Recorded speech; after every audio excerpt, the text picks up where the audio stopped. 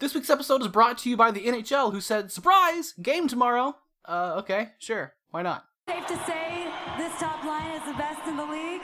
Yeah, we are. As Makar jumps in, moves it and shoots. Cale Makar!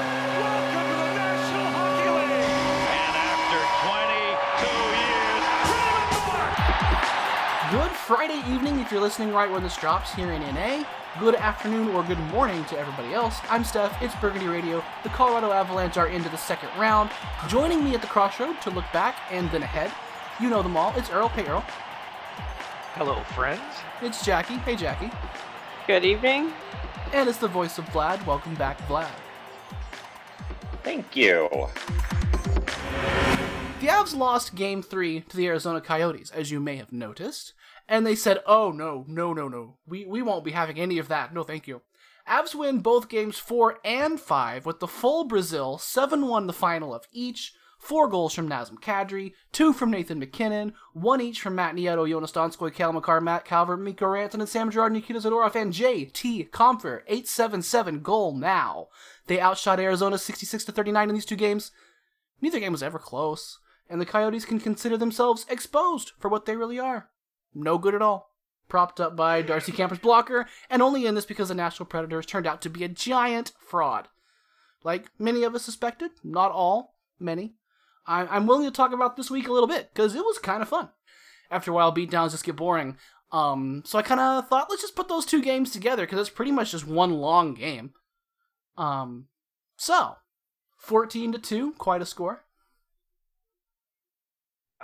It was amazing, and game 2 was the really amazing thing. I mean, the way, all right, call it game 5, but game 4 starting out, you're like, okay, cool, another goal, all right, this is great. But the way game 2 started out, you're just like, this is gonna happen again. I think all of us in the Discord chat were just kind of like, they're gonna Brazil again. The Avs, I think they needed a game like being just totally twisted by Kemper to come back and just get angry about it and say we're just not going to let this happen again. And they changed some things on the power play that worked really well, and we'll go into that in depth later, but everything worked. And it was just amazing to watch. Well, we had said on last week's show about how they needed to take control offensively. And yeah, thanks. The message received, right? That's what they did. It's pretty difficult to get a Brazil and then to get 2 back-to-back in playoffs, regardless of who you're playing, is it pretty never remarkable. happened before. That too. Yep, first time in the Stanley Cup playoffs that has actually happened. And then what really kicked it off, I believe, was the Nieto goal, which that was just a total magic bullshit goal. That was exactly as planned. What they needed. It was exactly That's what they needed as to planned. break the dam. He came in and he That's why said, they have I'm that going to bet line. fake the shot, miss it with the stick, and it'll just go in off the boot, and it'll be wonderful. Completely calculated. It was one of those when you're seeing it happen, you're like, oh no, they're overplaying this. Because you can feel that moment when the shot's supposed to happen. Or when they're as open as they're going to get. And then when they pass it up, I just always like, But then, hey, the puck bounces off something and it works. So that's all they needed to really open the floodgates. And then Kadri, of course, had huge influence on how this series went. We're going to get to Nazem Kadri. Absolutely, for sure. But it was good. It was good after them working through, kind of grinding through it a little bit to have that payoff and to be able to really put an exclamation point on the series. I want to jump in. Vlad, I want to jump in real fast and probably lead into Vlad with a similar question to where Earl is at here. My little intro to the section is a little bit unfair to the Arizona Coyotes. Like, Colorado, these last two games, like Earl said, everything worked. We saw this team at its maximum power for 2 hours. And if you are not a Cup favorite, good luck. So, I mean, at some point, Arizona is just like, I mean, we know who we are. We're a team who's okay. And what are you going to do against this? Colorado are just really, really good.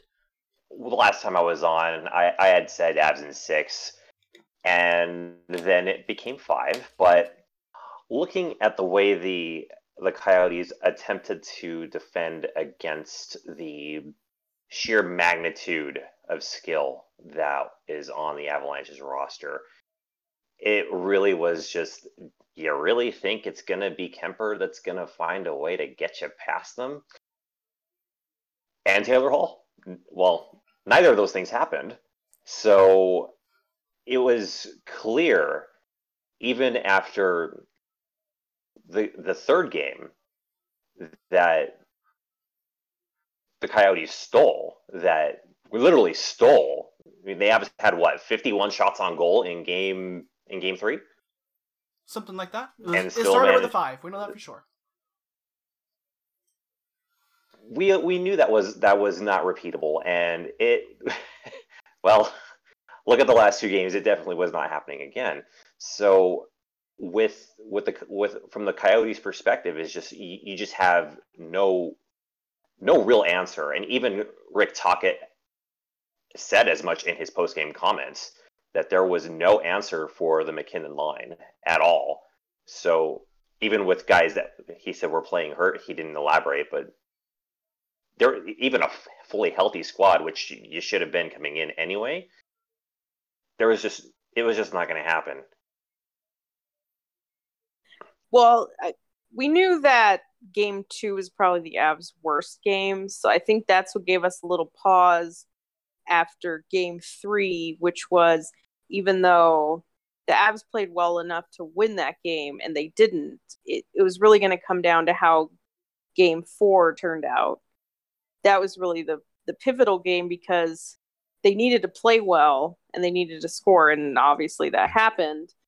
But if Arizona could have replicated something like a game 2 and game 4 and even this series, we could be talking about a completely different series.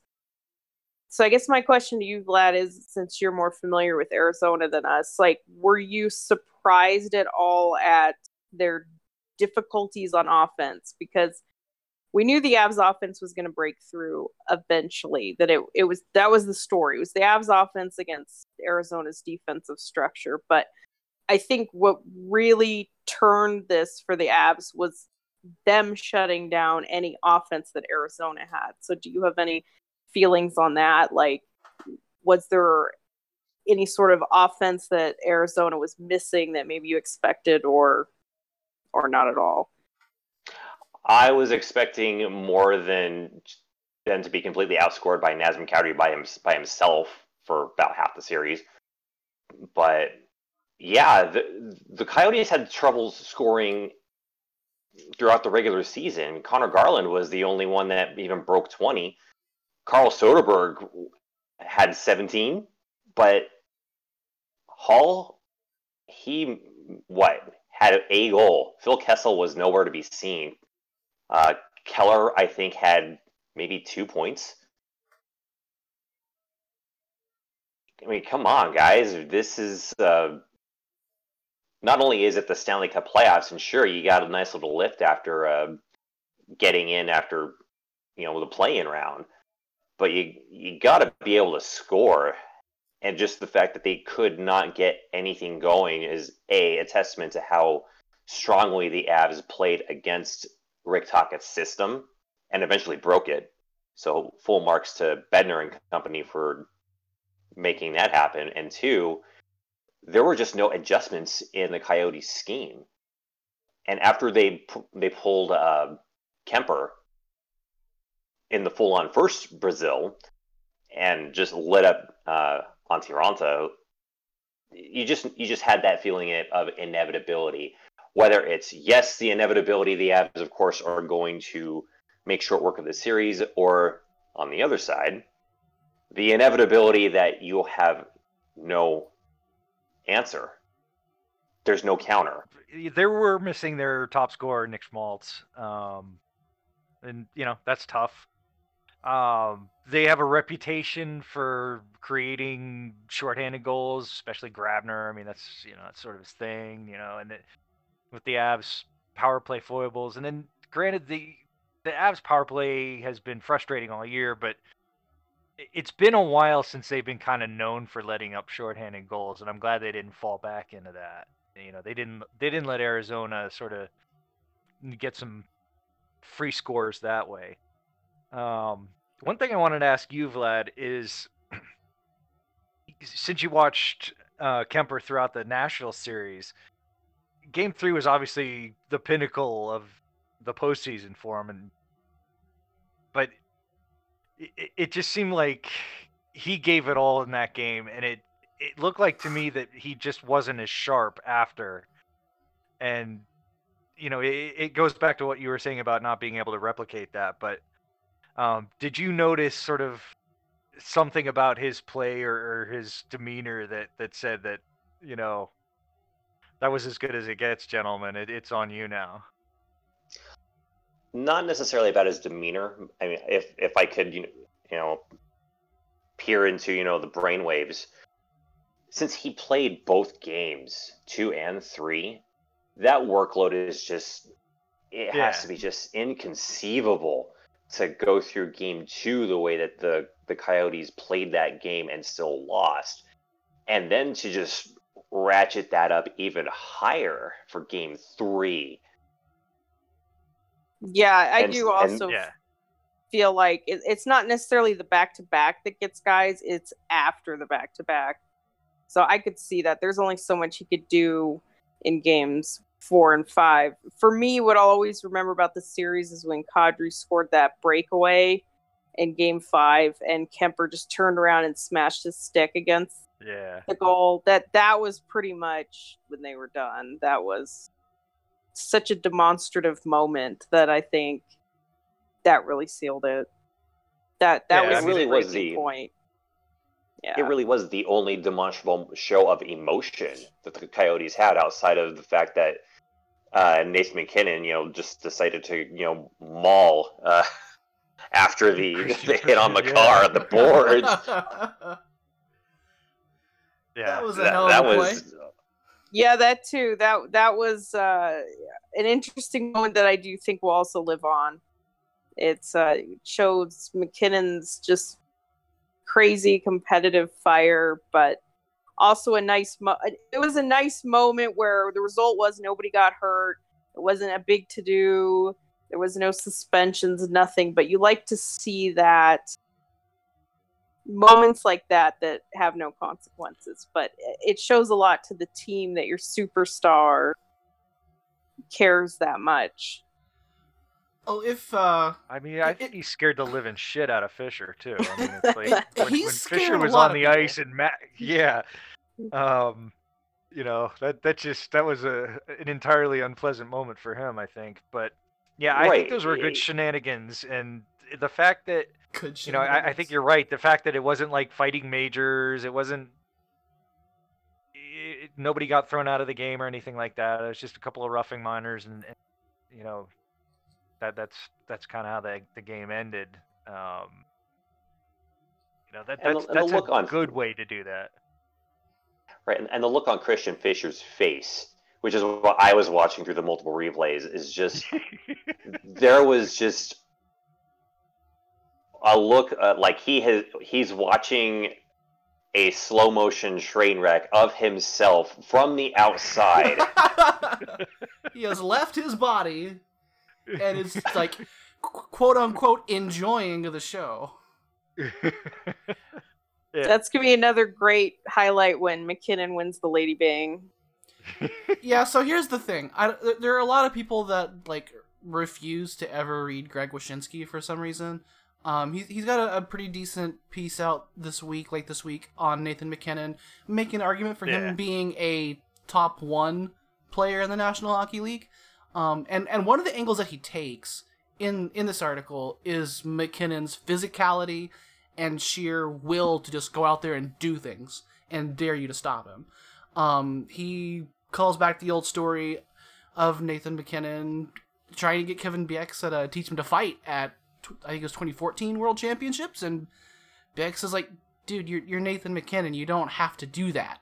And Nate's like, I'm defending myself, thank you very much.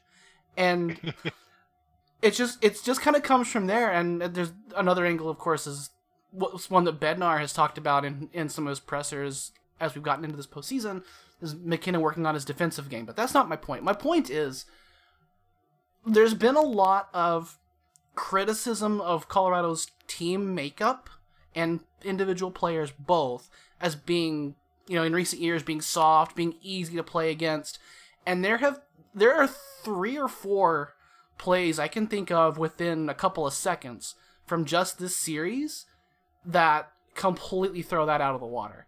Like, McKinnon ragdolling a dude, McKinnon reverse hitting somebody, Makar reverse hitting somebody, Coyotes being timid about entering the zone on Nikita Zadorov's wing. Like, this is not an easy team to play against anymore. And the funny thing is after they lost Game 3, it started to come up. You saw some people mention they lean a little bit more to finesse and to physicality, but it is something that I've said for years also, is that you need some of that physicality. But like you mentioned, they do play physical. That doesn't necessarily have to be Calgary trying to maul everybody style. Like, there's a range of physicality. And like you said, knowing when to hit at the right time, knowing when to get into those scrums at the right time, that is a measure of physicality. It doesn't have to always just be like the goon index. It's how tough you play, and Bednar wants them to be hard to play against, the battles, the compete level. That's all part of it too. They'll never be a net front team. They're never going to be a scramble and intimidate that way kind of team. But yes, they absolutely can be physical and still be a finesse team, and they have showed that. Well, and also I think this goes back to, remember when we were complaining about Landy taking too many penalties back in the round robin phase. That was me, and a lot of people telling me don't worry about it. I said don't worry about it, but I do think that was setting the tone for later on. And if you want to create a narrative like I'm doing right now, that was kind of where it started. And I do, I think that the Avs need to play with a little bit of edge like that. And it's not just having Z smash people or Belmar or Calvert getting involved and things like that. It does take the guys higher in the lineup, being a little edgy. People laugh at Sam Girard being physical, but Sam's, he's very physical for a guy his size. It's a leverage guy. He plays with an edge. Yeah. So, I think the Avs sort of don't deserve that reputation as much as people think. I mean, you look at the way they score and you look at the highlights, and yeah, they're not killing people, and they're not injuring people for the season as much anymore. So it's a little hard if you don't watch the whole game to see what the complete package. I do think they took a few too many penalties in this series. It didn't matter. I think Arizona only got 2 garbage time power Some play of that's goals. on the refs. Yeah, the officiating was less than random, and Arizona's power play looked rather dreadful. So, but in the next round, and hopefully further, they're going to have to clean that up a little. Some of it they will. Some of it will not be called anymore, because that's just the way officiating goes in the playoffs. We hope. Yeah, we hope. Yeah, and then you look at some of the penalties that Arizona took. I think it was in Game 2 when they had some really bad ones early. Like too many men on the ice, puck over glass, that kind of stuff. Do you still mean Game 5 when you say Game 2? Yeah. Second Brazil. So there you go. I've got like 4 working titles right now, just so y'all know. This may be Game 2 Part 2. This may be Second Brazil. This may be Good Shenanigans. and this may be what was the other one? I forgot the other one already. It must not have been any good. The horror. But That's what I would call it. The refs had to call those kind of penalties. Like when you have too many men on the ice, unless you're just making it up, like in the Islanders game the other night, that's a real penalty that they kind of have to call. And generally, to even out, they're going to be calling something on the Avs to offset that slightly. Even though the penalties were fairly uneven in this series, refs generally try to make it sort of even. So it's like when you're as a team and you're behind and you're taking things like puck over glass and too many men, the Avs they're gonna end up getting some soft calls because of that, and that sucks. But I'm not sure that's all on that. Yeah, some of it's just the silly way that refs feel like they have to keep things even at all times. Right. It's very obnoxious. It's game management. It's not even game management. Yeah.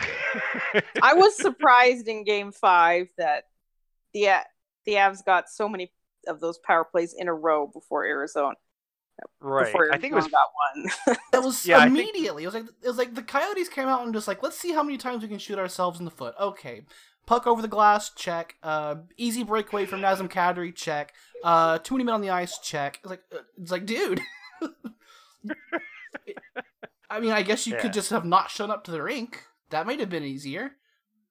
Yeah, and I hate that the score would have been lower, though. Yeah, we wouldn't have gotten 2 Brazils in that case. Pierre Maguire's narrative has been like once teams get kind of down, they're just kind of like, all right, we're out of the bubble and we're not trying anymore. And I really don't see that. Like that might have happened in round 0 to a couple teams. Like round 0, I think teams facing elimination were 1-8.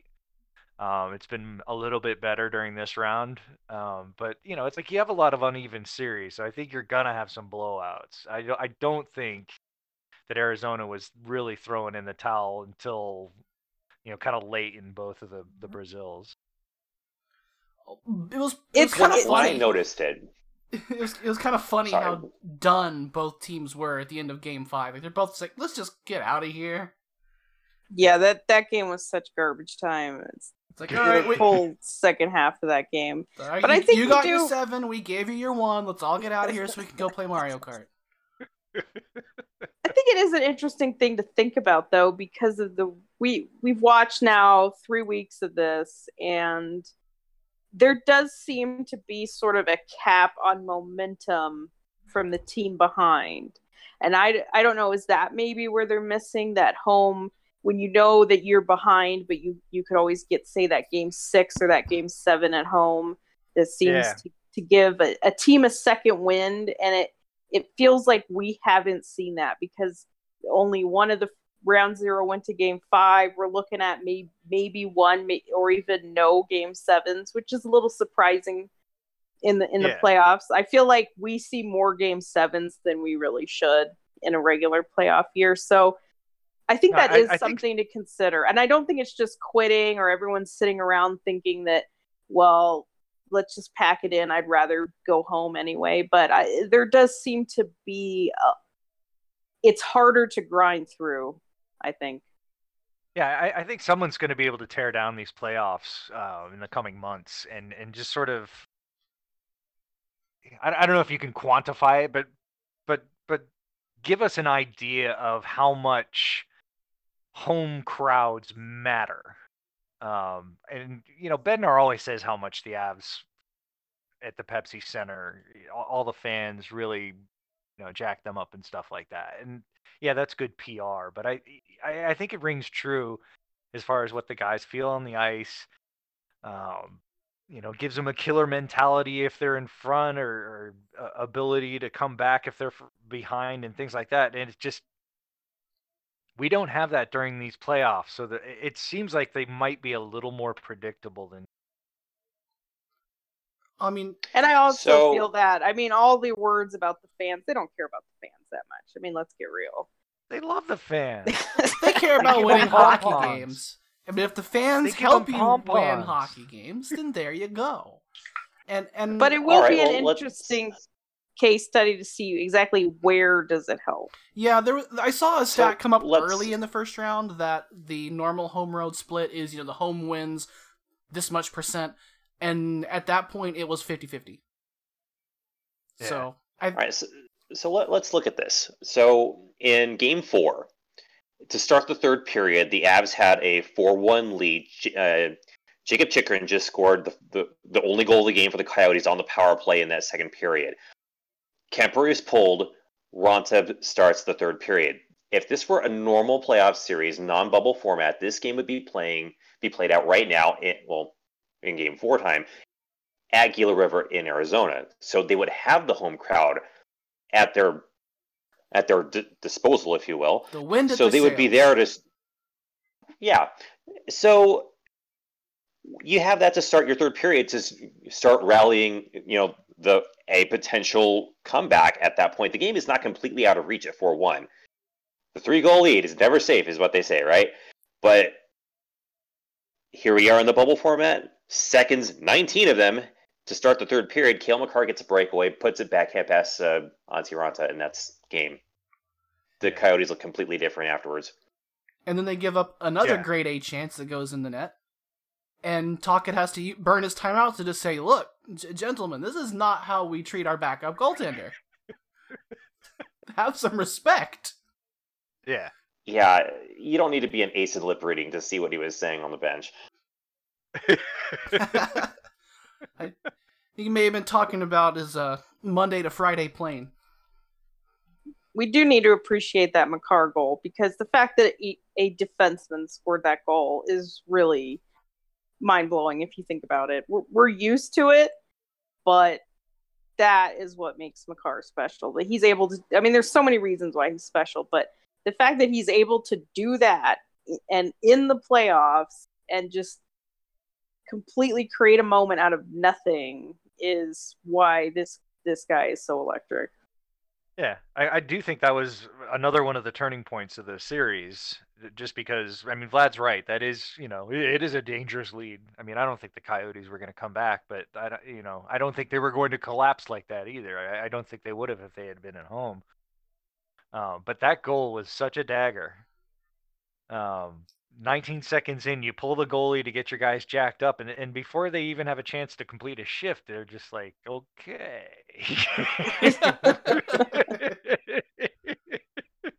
I gotta tell you, this series was so weird for me to watch because I saw that and I was like, here he goes.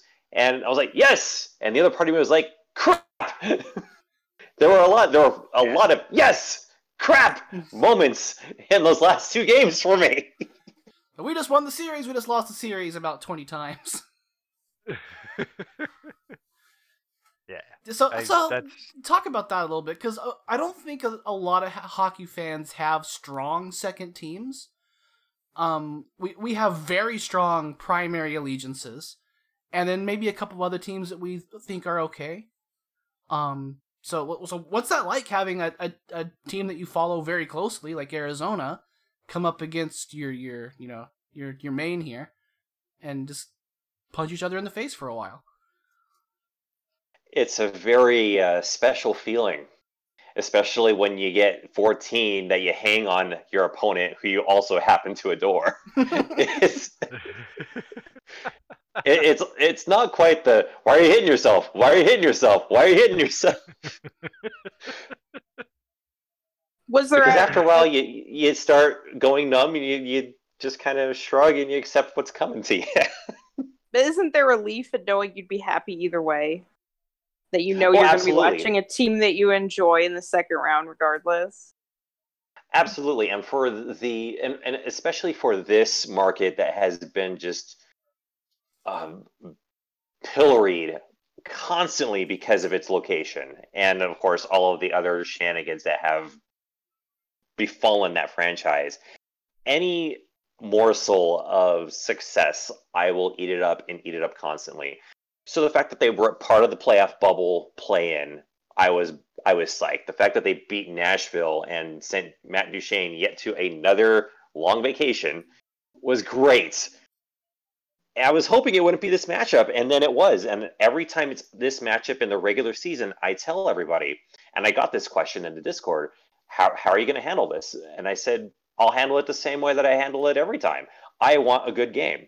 I was robbed of a few good games from the Coyotes' perspective, but I saw some fantastic Avs hockey, and it was clinical, and it was murderous at the same time. So I'm glad to see that the Coyotes got in. They had just as much of an opportunity to be a part of the playoffs as the other playing teams did. They made their shot. They got in, and unfortunately, them's the breaks. You get one of the powerhouses in the West, and you're gonna, maybe not expect to find yourself on this bad of a 5-game series, but you got in. There are lessons to be learned from it, and I don't know if it's going to be this roster in this form for Arizona, but at least a few of those guys will be able to look at this and say, let's not do that again. Let's try something new. Yeah. Whether that's a new coach or whether it's a different cast of characters, modified or completely different. But on the whole, I'm proud that the Coyotes made it in, and I'm really stunned that Game 3 turned out the way it did, because I thought it's gonna burst. It's gonna burst, and it never did. I'm like, oh, okay. And I can't fault the Avs for playing a monster game. So I was like, you know what? I had my one really good game for both teams, and the 4 were just, again, clinical, and the 4 were just awkward pause. Well, it might Yeah. happen more in the future because with Arizona moving to the division Yeah, after Seattle. Yeah, I mean, Seattle's Born. gonna kick him to the Central. Well, I think the Avs learned a lot from the series versus Nashville the first year that they made the playoffs, after the season that shan't be named. They played, they played tough against Nashville, and they pushed them one more game than Arizona pushed the Avs, but they, that sets up what we're watching now. That was just the beginning, and it's sort of fun to look at teams like perhaps Arizona, hopefully Montreal, some of the teams that were sort of lucky to get in and made the most of it, taking what they can from this experience and building on it next year. I think it's huge. For me, I think playoff experience as a team, as a unit, is so important that you do need to build on it. And then the Avs have been building for 3 years to get here. It's so hard when you haven't been to the playoffs as a group. And you're right. It's something that all these young teams can build off of. They can consistently make the playoffs. It's all part of the process. And they know they have a goalie they can rely on in Kemper, and of course they've got a lot of questions to answer. They've got some free agency questions coming up. Of course, the big one, the one that everybody's going to be asking is, what do you do about signing Carl Soderberg? So Big old Carl. Take Carl. He's a good guy. I like that it doesn't matter what team he's on. Mosier's still calling him Big Old Carl. I'm not Mark Mosier's biggest fan. I like that touch. When players leave, and that's they something keep that his actually goofy they adapted in the nicknames. Arizona broadcast too. They started doing that too. Really? Oh, that's good. Carl does deserve success. I hope he finds another deal in the off season somewhere, wherever that may be. But I guess this is maybe where would be fair within this context to say that we were watching a one Taylor Hall, and someone that the Avs fan base is very interested in talking about. And I know that we are not in off-season mode. We're looking forward to hopefully many more Avalanche games. But I think since we just saw 5 games of Taylor Hall up close and personal, it is something that we should maybe reflect a little bit on. Should Avs fans want him? Should the Avs make a play to sign him? Is there any interest there, or how do we feel he played in this series? None of the Coyotes played especially well, and he was definitely one of them. I think he played okay. I'm not a big fan. I don't think the Avs need him. It for a team like the Avs, adding an expensive winger on top of what they've already got, it just doesn't make any sense, either financially or really even on the ice. It didn't really change my opinion of him much. It's kind of I feel bad for him just because he's never been on a good team, and so someone like me that looks at good guy and a bad team a lot, I'm always gonna throw that on a guy like Taylor Hall. Is like, all right, you put up MVP type seasons and your teams never make the playoffs, or if they do, it's one and out. What are you going to give a team like the Avs? And it just doesn't seem like that the Avs are lacking someone like that right now. Well, there are definitely people who would disagree with you and would say that it doesn't matter whether they're lacking it or not. If it's available, you go get it. I am not going to tell you where I come in on that conversation because I don't care. Yeah. Having seen him play for Arizona and looking at what he was supposed to bring to that franchise and really not seeing him deliver on it, and looking at the cast that he joined versus the cast that he left, I would have expected, especially when you have some considerably better, and that's a subjective term, scoring talent on Arizona than you did in New Jersey, that there would be a marked uptick in production, and it wasn't there. So that bothers me specifically, going from an Arizona roster in actual game situations to, in theory, a loaded Avalanche roster. So they can't all just... I think the way I want to say that is, how is everybody going to get their ice time, and who's going to take the shots? They're all going to want to have their cake and eat it too on this roster. So where does he fit and how? I don't know, but it's not something that I think is a fit at this juncture for this roster. So where I fall on, or go ahead.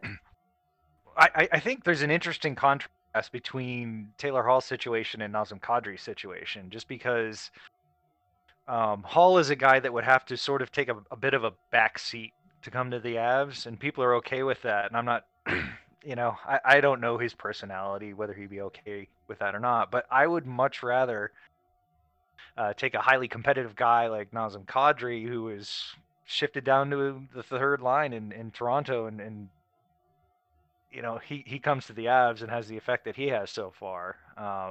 That to me is a much better situation to look at than taking a guy that's sort of a best guy on a bad team and bring him into the Avs where he'd be just another guy.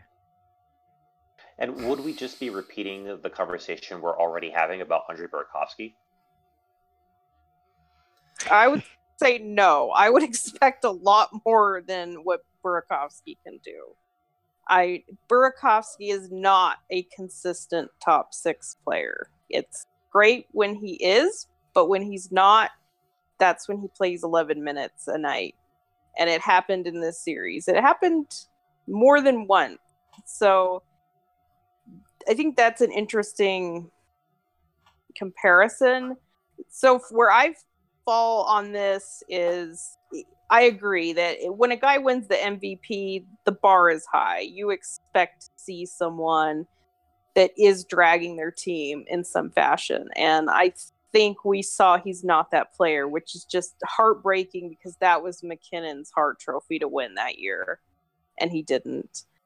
But I'm actually a lot more positive on the thought of adding Hall than both of you, which I know probably surprises our listeners quite a bit. But he would fit on that top line. He would take Landeskog's spot. and it could free up Landeskog to play with Kadri, which is something that you very high on, Earl.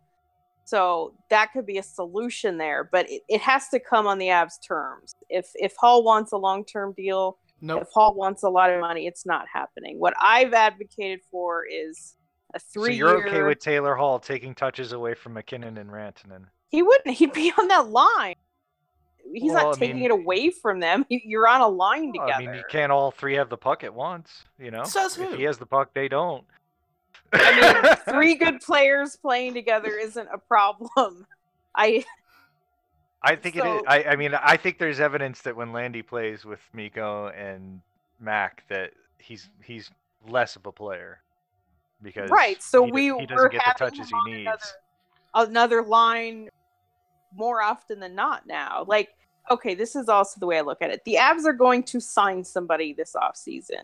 True. I will be flabbergasted if they sign 0 forward. They're going to sign somebody.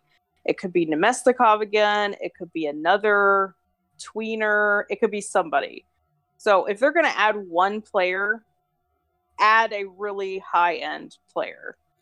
Because it's going to happen. Why They're going not to add another somebody. player like Nazem Kadri? Because you had to trade assets for him. That's one I'm just saying, someone in that situation. But you're not going to someone who's find someone that good just on the market. Well, Like, they found Nas.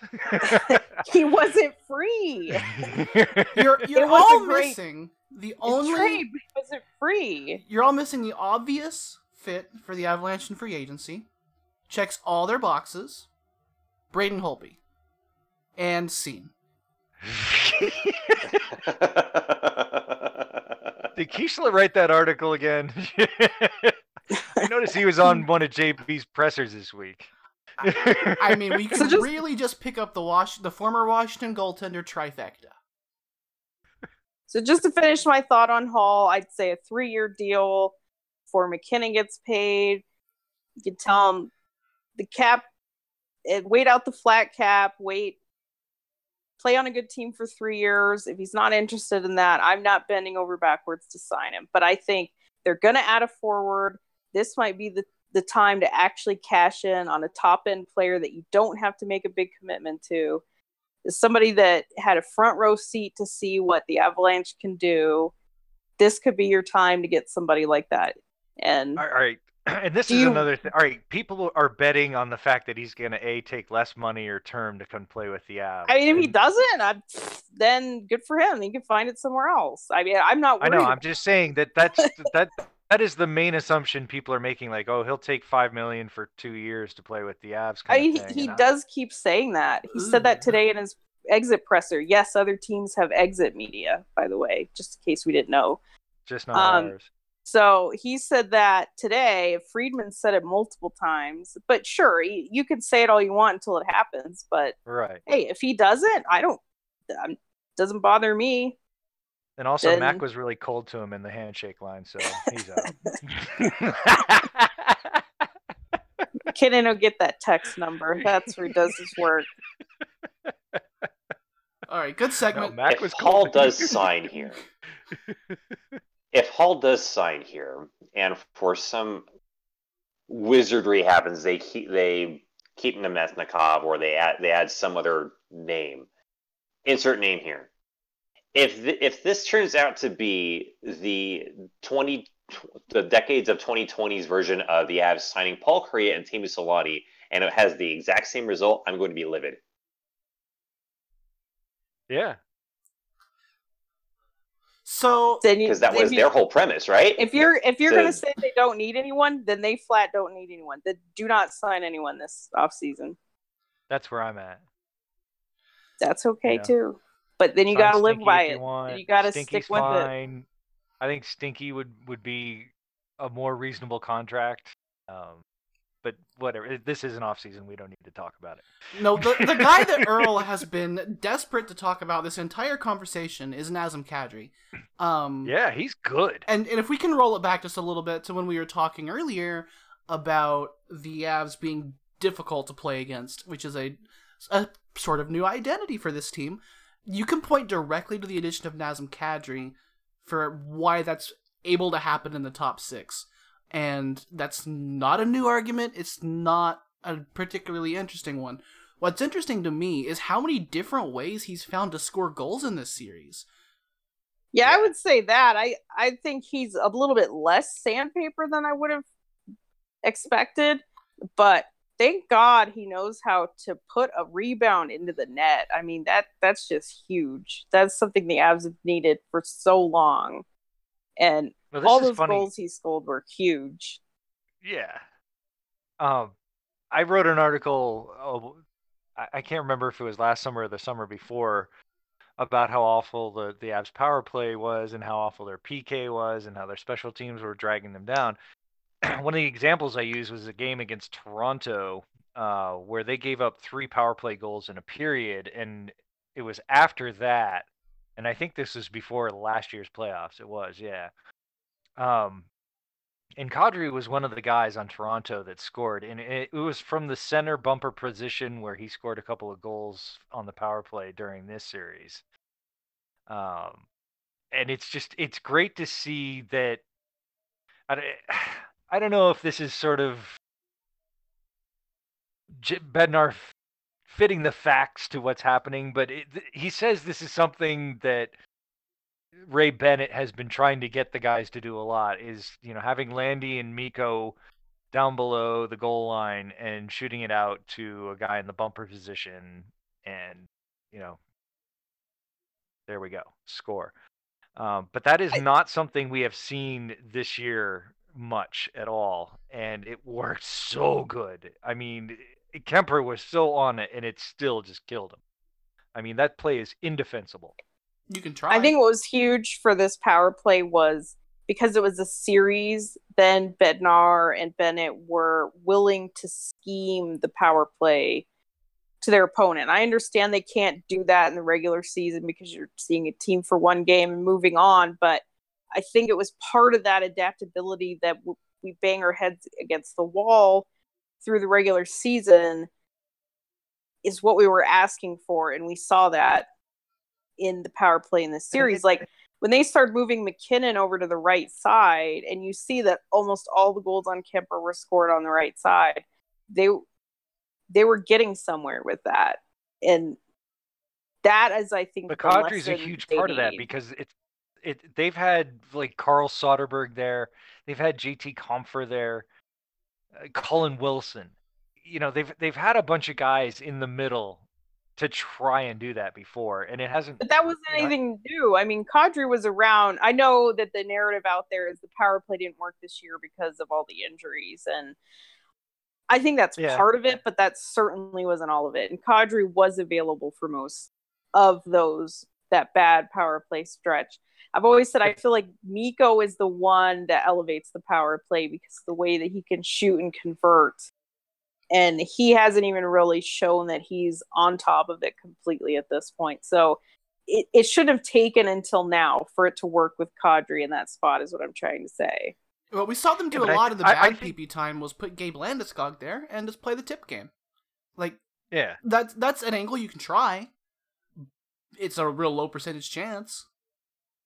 It is, especially with a team like Arizona that's always going to have 3 guys in front of the net. The thing about Kadri is that he can create space in front of the net, and that's something that, like, Wilson can kind of do it. Compher is okay at finding space, but it's usually he has to move outside of that sort of inner slot position. But Kadri can sit there, and I don't know, it just like he beams the defenseman away from him, has space for that microsecond to get the pass and put it in. And I think showing that actually works to the other guys is going to help a lot as far as the way that they think about it when they're on the ice. I mean, it's huge. They are not a one strategy power play anymore. I mean, at the beginning of the playoffs, it was just like, well, we'll give McKinnon the one-timer and see if it works, and that was... If that doesn't, we'll drift Kale and McCarr into the high slot and see if that works. And there was one play, I think it was maybe game 3, and they were just sitting waiting for that pass. Yeah. It was just like, okay, they've seen it. It's been in their video meetings.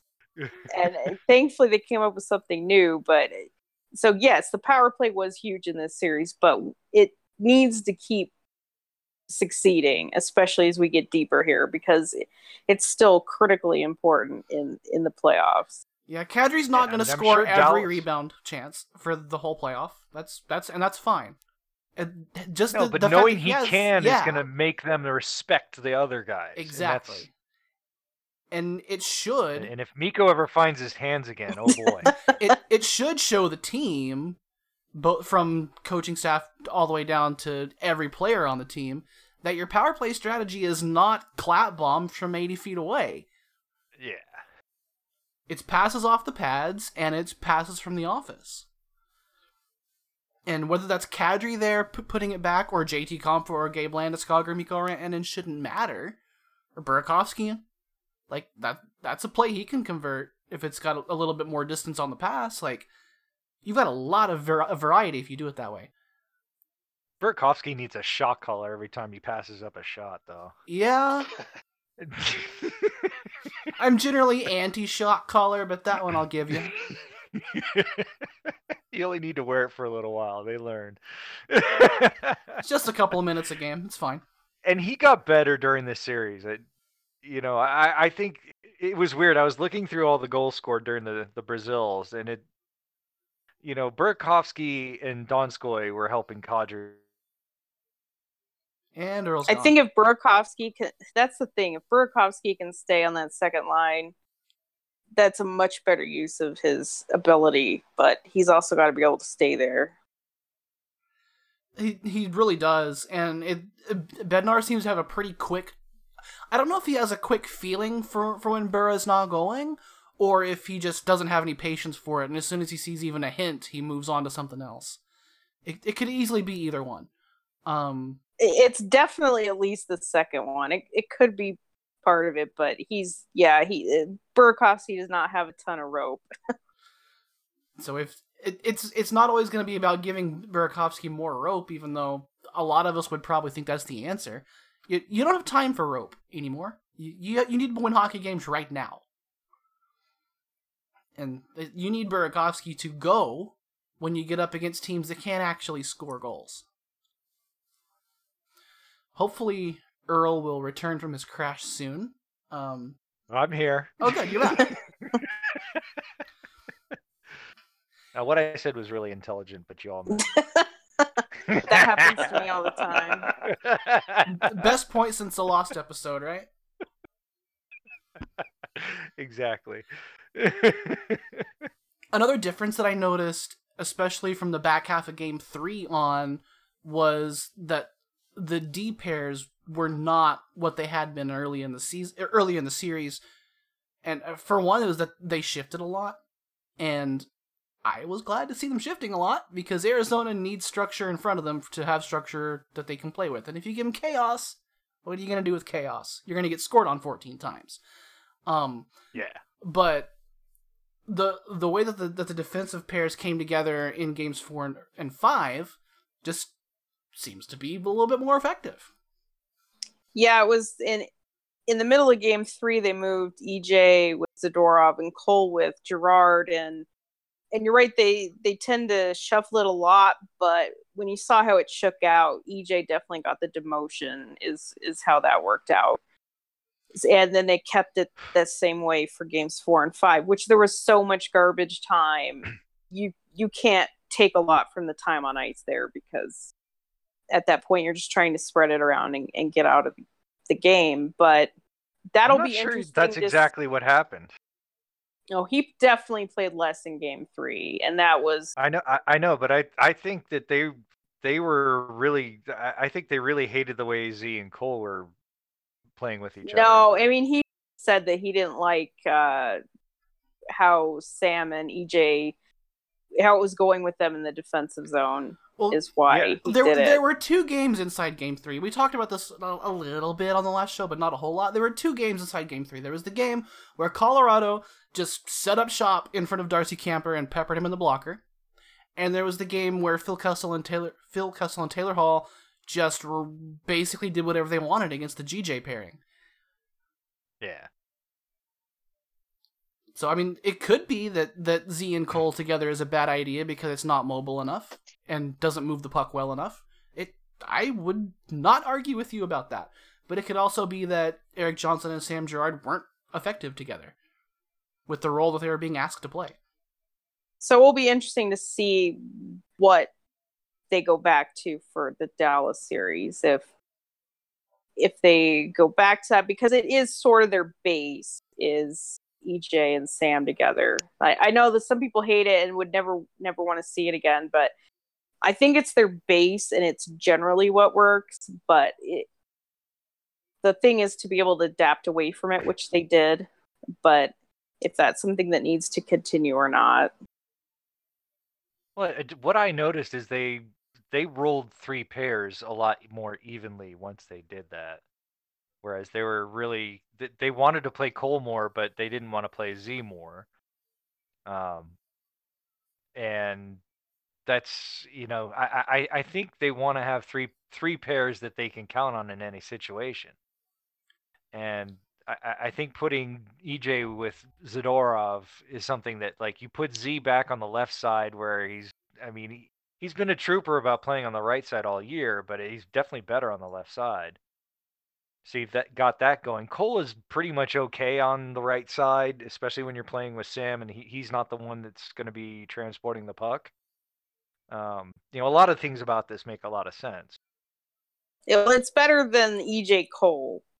So if Yeah. this Right. is their new invention, it's better than that. Yeah. And just to echo a point that I've seen some of the DNVR crew making, the Avalanche don't necessarily have that true number one defender right now, but they may have a lot of guys who can play that 2 or 3 type, and so you don't give anybody the workhorse minutes, you just give them all decent minutes, and it does give them a very effective defensive core. If you're going to say Cale Makar at me, wait till 2023, then maybe it'll be true. No, it's Sam. He's the number 1 D. And it's up to everybody's interpretation what number 1 is. If your number 1 D has to be number 1 power play, if your number 1 D has to be number 1 PK, but Sam clearly is the even strength leader on the D core. To me, that is, if you're going to name anyone number 1 on this team, that's your number 1 defenseman. Yeah, he definitely plays the most minutes at 5v5. And against the top competition. And I've made this point in the Discord this week that neither the Avs nor Vegas really do have that number 1 guy that plays 30 minutes. And I think that's good. I think it's a lot better if you can have 6 guys that can roll the whole game. Well, they all have their niche, I think that's right? I think that's for this day and age. That's how you want to build your defense. I made the case, like, all right, if you have a Suter, that's great. When he's on the ice, he can do anything for you. He can play power play, he can kill penalties, he can be your minute muncher at 5v5. But if you lose him, you're screwed. And everyone has their niche. Like Makar is the offense catalyst. You have Graves, who's the PK guy. You have Sam, who's the even strength puck mover and defender. And so they all fit into what they do best, which is, I also agree, that is part of a modern defense. Holy crap. Jackie, are you still watching this game? Yeah. Did you see Couturier just about take somebody's head off trying to hit a puck head high? Jesus I must have Christ. missed that. That was dangerous. That was, yep. Oh, I'm so jealous you guys can watch and talk at the same time. So, Colorado's defense is extremely good without having that extremely good defender, and I think that's going to be a real strength. And Yeah. I mean, they're going to need that against Vegas. Well, they got to get through somebody else first. Yeah. So let's not get too ahead of ourselves on that one. Before we get there, We haven't even mentioned those idiots yet. and that's by design because I don't like them. Let's put a bow on this series and do our stars and scratches. Number one star Carl. that is by default, Yeah. and you're not allowed to say because it's too easy, is Nazem Kadri. All right, Mac. Okay. I'm going to continue giving my star to Grubauer. I was a little tough on him going into this, and I need to recognize that he stepped up. And maybe Arizona wasn't the barrage that he's going to potentially see later on, but he solidified his position, played well, won every game he started in. So kudos to Grubauer. Well, to Grubauer and Frank both. I mean, because it was only one game for Frank, but look at all five. In no game did Arizona score more than 2 goals on a goaltender. Yeah, I mean, I'm a big Frank fan too, so that's fine with me. That's pretty good. But Grubauer played 80% of those minutes, so we can give it to him. And it's, everyone keeps saying how tough it is when you never see shots as a goaltender, and I imagine that's the case. It doesn't seem to be for Grubauer though. He's not that guy. No, Semyon 14 shots, Varlamov that's might be cool. that guy. Yeah. No, he's very contemplative. He's probably sitting there, doing those voiceovers for the Jägermeister commercials when the abs are at the other end and stuff like that.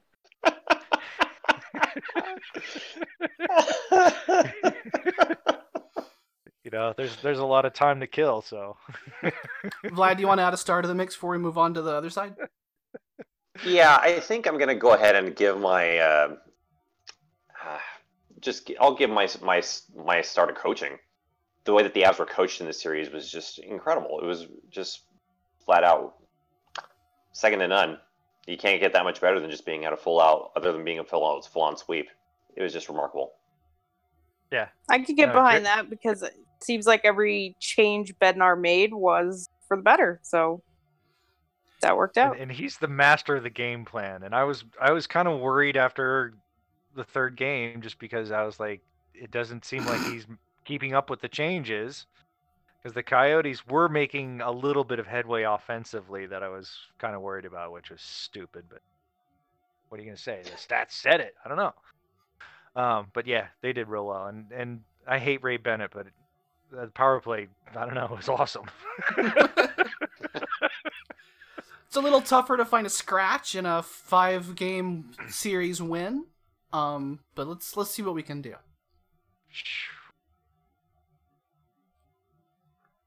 I don't know. The officials. Yeah. Nuke. I think Nuke still earns it. He was probably the worst forward. I think that's easy to agree fortunately. with. He was given a pretty big role and did a whole lot of not much with it.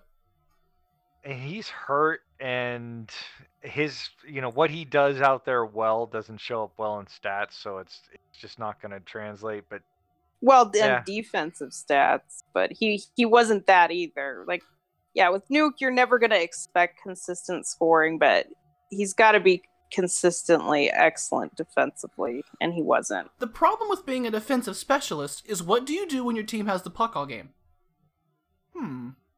Interesting question. He never played. Yeah, I think by the end of the series that he and Jostin Compher actually they started clicking a little bit. It was definitely a better line for him than what they started with. Yeah, and I obviously we don't know what's wrong with him physically, but maybe that was improving towards the end of the series. He did sit out the practice today, so I don't know, but he did look a lot more engaged offensively in the latter 2 games once there was more space opened up. So I don't know, but yeah, it's tough because I know we all expected a lot out of him, and putting him on that second line right off the bat and just saying, he's our guy, that's a lot to put on him. Maybe that sort of went wrong in Dallas. But I think he's a really good third liner, and he makes it easy for Jostin Compher to play their games, and he fits in well with that line, and they're a more complete line that the coaches can play, and that benefits the whole team. It's a little bit tricky to tease this one out because I really liked Matt Calvert in the series quite a bit. I thought he was just about his most effective as he's ever going to be for checking. But you can't really say the same very much for P.E. Belmar, who was mostly not really visible this series. He was really bad. He was my scratch last week, but yeah, he's tough. But- I when it comes to scratching someone for tomorrow night's game, I don't know what they're gonna do, but if you're looking at a guy that really isn't up to billing, that might be him. It's got to be. It's. I mean, there's only really 4 options, right? It's between him and Jost and Nieto and Donskoy, depending on how healthy Donskoy is. Or I think how healthy they want to admit Nemestikov is. Right, that too. That's really what the premise is. I here. think Donnie made a comeback. I don't think he's. He was threat. better. He definitely was better. Yeah. And I mean, I think Nieto has the least to give, but I cannot say that he had the worst Mm-mm. series. yeah. So No, that I one's mean, kind of his tough. goal was fairly. I mean, he missed so many goals. It was so frustrating. But He missed that one too. Let's be fair. But hey, if P.E. Belmar gets a little bit of a rest here and there against the Dallas Stars, and the Avs win that series, and they, as we expect, they face Vegas in the Western Conference Final, you get rested Belmar to get his revenge on Vegas once again. That's a win-win-win. The Arizona power play was so iffy that it's tough to say whether he was any good or not. I haven't liked him that much on the power play all year. Can we scratch the Arizona power play? It got scratched in 5 games. How much more scratching could it possibly get? So we're going to talk at some length about the round 2 matchup with the stupid Dallas Stars. But first, a quick jaunt around the rest of the first round. We begin in the East, where right now, as we speak, Philadelphia and Montreal are underway in the 6th game. It is 3-2 in the second, and Philadelphia is getting outshot pretty much 2-1 at this point. We just saw Drouin take a rough ride into the post. So if y'all are watching this, have watched this game and are listening now, wondering where we were at, that's there. But you know before us whether the Flyers win the series or Game 7 is going to happen on Sunday. So, time travelers, hello to all of you. And, you know what happened more than us. I don't know how much we want to really say about this series, since there may be an outcome. There will I'll just definitely be an reiterate what I outcome. said. I'll reiterate what I said before. I think that the Habs showed better than any of the lucky losers, and having Suzuki and Kotkaniemi be such huge offensive contributors for them is something that's going to help them a lot next year and forward. Which plays into Jackie's point from earlier about playoff experience being just super critical. And Exactly. that a lot of young players have made their mark in this playoffs. And I think Suzuki has at least 1 goal in this game. So Montreal's hanging in there. So I agree that they've put up the best fight. And it's interesting because the rumor was that Montreal was one of the teams that was pretty negative on the return to play. So maybe Carey Price was driving that. I don't know. But Yeah. but No, the they kid came to play. came to play. Yeah. Half I expect them to still lose it for Laffy, and I think they're the last fraud detector still alive. They are. And I still think Philly's good. If they get through this, I still think they have as good a shot as Boston or Tampa Bay. Yeah, Tampa Bay freed us all from John Tortorella's grabby clutches. 4-1 the Lightning win over Columbus. Every win was a 1-goal win, with Game 2 going Columbus's way 3-1. Tampa get their revenge for the sweep. Still no Stamkos, but pretty much as expected, yeah? Maybe not 5 overtimes, but... That was a redemption win, and it felt good, I'm sure. You'd still like to see a team like Tampa that's as highly touted as they are and as highly skilled as they were during the regular season have at least one game where they kind of showed their stuff and they kind of they didn't, and I know it's really tough against Columbus because Columbus is really good at playing Arizona's game, or Arizona's not as good as playing Columbus's game. But you wanted to see a little bit more from them, I think, just to prove that they're kind of the class of the East. Yeah, I'm glad you said that every game was a 1-goal game, because when you hear that this was over in 5, you think Columbus didn't really belong there. But I thought they put in such an impressive effort, and especially after they were left for dead when Panarin and Bobrovsky and Duchesne departed them. Oh, and Dzingel, which I still think the Blue Jackets are paying a 2nd-round pick for this year. But probably. So I think it was just such an effort for them. Like, they don't play the most exciting brand of hockey, but they really stick to their identity. I enjoy rooting for them for that reason, and I enjoy their young players, especially Dubois. So I thought it was pretty cool that they played so well. But now we get to see, like you said, can Tampa actually make good on a lot of that skill and hype? So we'll see. They could get Boston, so that we don't know the matchups right now. But if Philly wins, then Tampa meets Boston, which that would be hell of a 2nd-round series. Yeah. Unfortunately, I have not been able to watch either of these last 2 series we've talked about, just because the schedule for me just was not conducive to really checking in with these scores, or these series. Vlad's a painter. What? I am a painter, yes. So my question, now that we've discussed these 2 series, of the 2, which series would have been the series to choose to watch, or were there just both series, or were both series rather enjoyable in their own right? It depends if on you had what to pick one or the other, or both. It depends on what you want out of watching hockey. Because for me, I watched OT 4 and 5 of the Tampa Columbus series just for the spectacle, and that was it, because I find Tortorella hockey completely unwatchable. I wouldn't pick either of these series. I mean, it wasn't bad because it was pretty competitive, but I mean, the series that we haven't talked about yet, I think, was easily the best series in the East. Well, I don't know that this game we're watching right now isn't bad. It's a little bit wacky, but it's not bad. Yeah, I'm a Habs fan, so I would always root for this series, but yeah.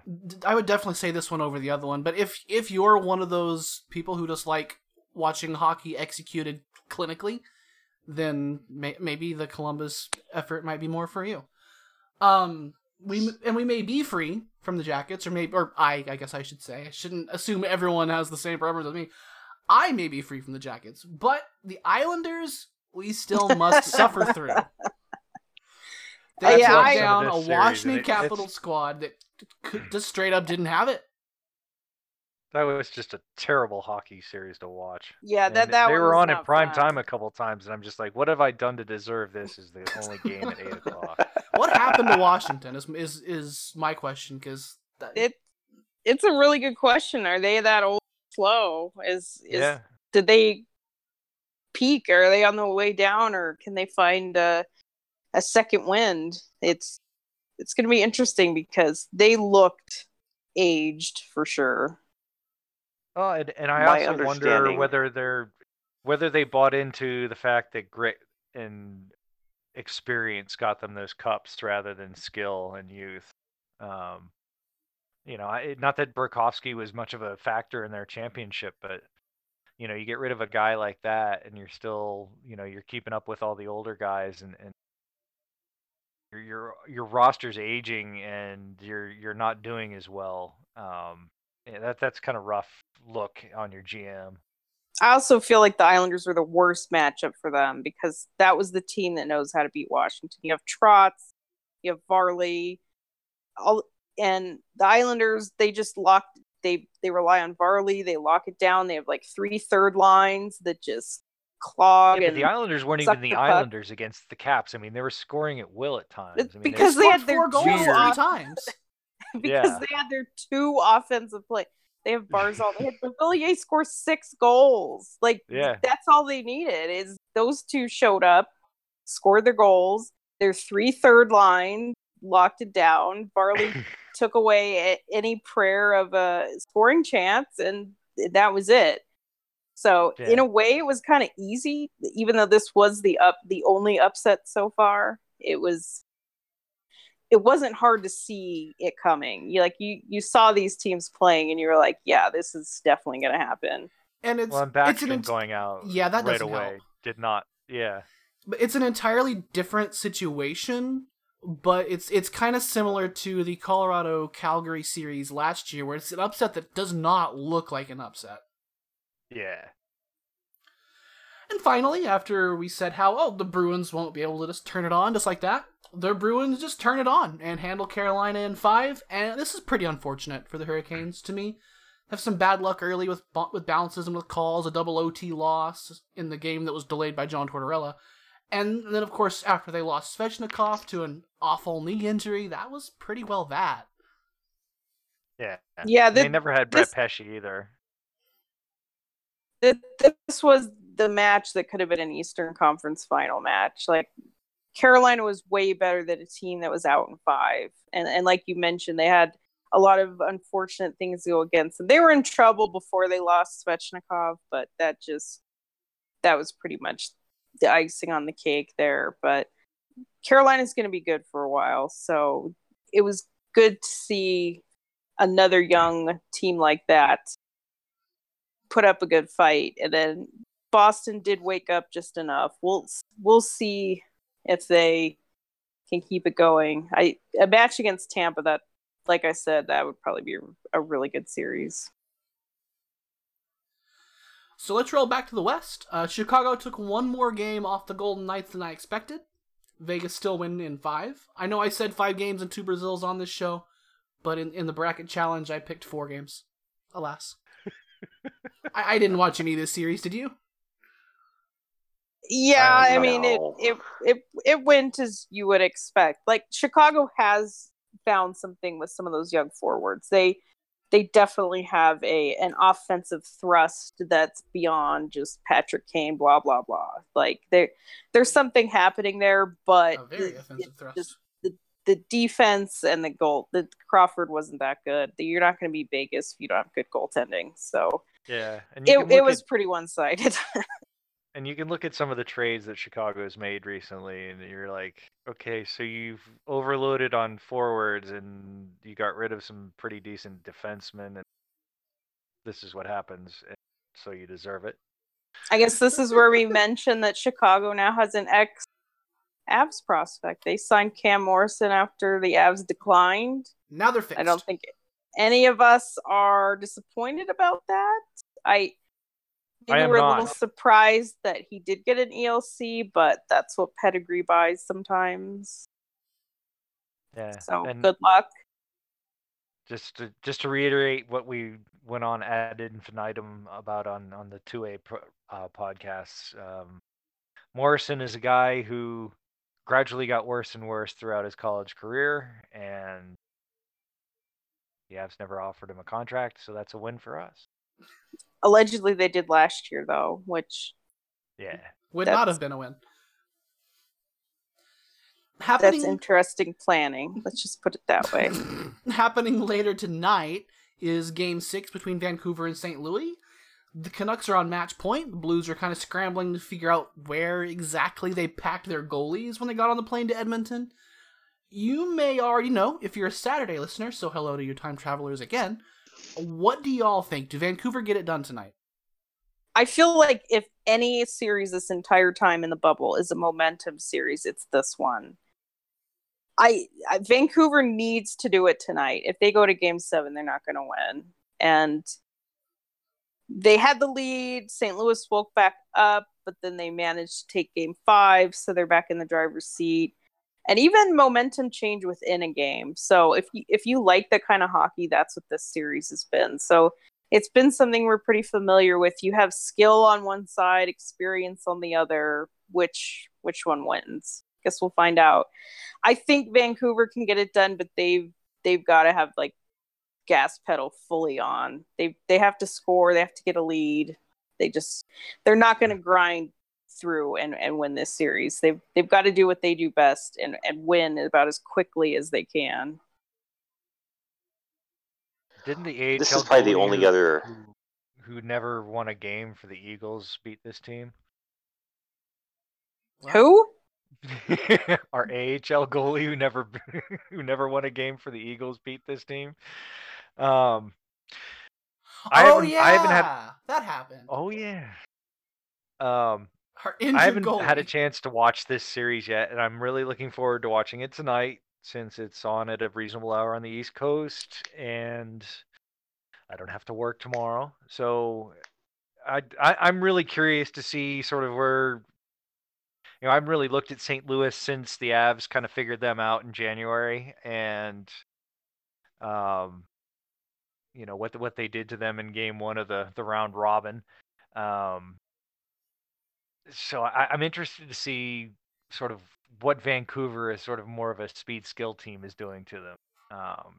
So this is an intriguing series I haven't gotten to watch yet, and I'm looking forward to. It's pretty watchable, I gotta say. I think this is one of the few series I've actually been able to watch because it's been on at a decent time when I guess I'm not painting. But the way that the way that Vancouver has taken advantage of their opportunities has been, I will say that it has been very impressive, especially against the Stanley Cup champions. What has always been the Achilles heel for the Blues has been their goaltending outside of a 6-month period last year in the span of 52 years. So the fact that Vancouver has emerged. Well, we could call it that. I actually, the last time I was on our show, I called it Vancouver in 7. So I don't want to say I would be happy to see it go 7, but I would certainly hope, like you said, Jackie, that Vancouver, if they're going to get it done now. Get it done now. This is their time. St. Louis has already burned through both Jordan Binnington and Jake Allen. The flaws have not gone away. They have not improved. They've continued to blow leads on defense. Guys are still sneaking by the St. Louis defense. And credit to Vancouver for making the most of those opportunities, especially considering, what may have, like you said, experience versus skill. So and we got the power play. Vancouver has a good power play, so that's a big one there too. Right, and if you're St. Louis, you're asking yourself, and they mentioned this in post-game after Game 5, that they've been in this position before, and they know what they need to do to win it. We've also heard this out of a bunch of other teams that said the same thing, and they packed their bags early. So I'm looking forward to seeing St. Louis pack their bags early and peace on out. I do too. There's a lot of sentiment around where it doesn't really matter who wins this series. I mean, anytime St. Louis can go home, I'm fine with that. It's I don't need in my to watch mind, they it. won 2 more games than they should have. I don't need to see the Avs play them. It's not because I'm scared. It is a tough match, but at this point, the Avs are more about the Avs than the other team. But if they can go home, I'm going to take it. No problem with that. My question here is, the winner of this series goes on to play Vegas, and if they do end up beating Vegas, they would play the Avs if they end up winning their series as well. But as far as a tough opponent for Vegas, which do you see doing more to Vegas, or perhaps even winning? I mean, does that figure into how you're looking at this at all? I think St. Louis would take more games off Vegas because for them to get there, that would mean their goaltending has to wake up. So they would, be the Blues again, which is an average team that relies on how good its goaltending is going to be. I would still prefer Vancouver to come out of the series because I would rather watch that series. Yeah.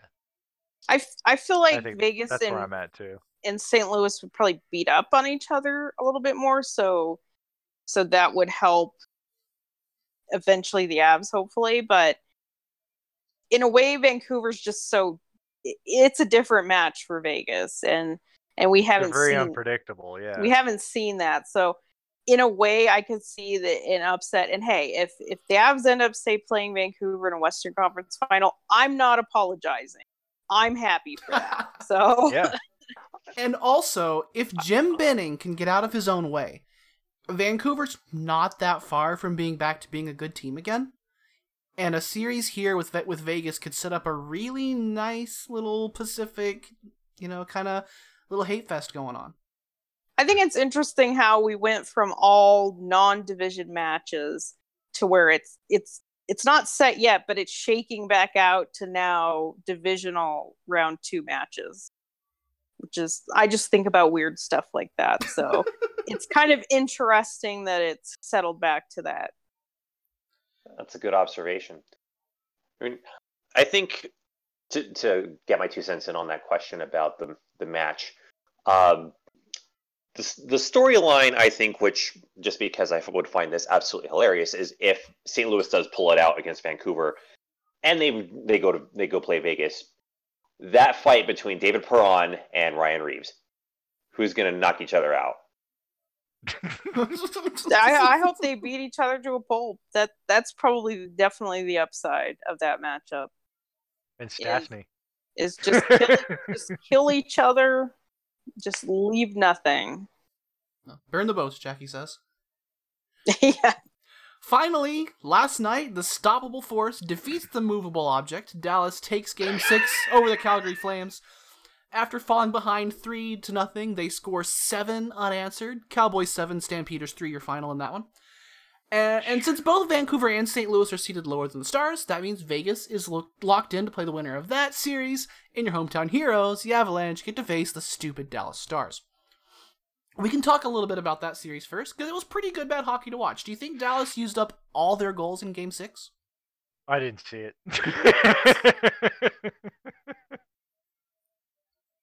I missed a lot of this series, and the what I did see, it didn't look good for Dallas. And then after again, I'm going to go back to my painting, but when I came home after doing my painting stuff, and I saw that the score of last night's game ended up being what it was, and I could not fathom how in creation this was even possible. And I saw the highlights, and even then I still said, how in creation is this possible? Well, Vlad, you saw the Avs series last year. I mean, it's right there in front of your face. It was just such a series of mistakes. And it like, for the bulk of it, it's just this sloggy kind of slow game between these two. But then the mistakes each team would make would just be like these holy crap moments. It was hilarious. And then that's how Dallas came back. It was just like it just made one after the other. It just snowballed. I really feel like Calgary is the one that blew this, but both teams made mistakes to get them to the point they were at. This was just what I call ugly. It wasn't ugly in a good way. It was like ugly in a unwatchable way. So when we started inching closer to knowing that we would be getting Dallas, I consciously tried not to watch them because I could only take so much.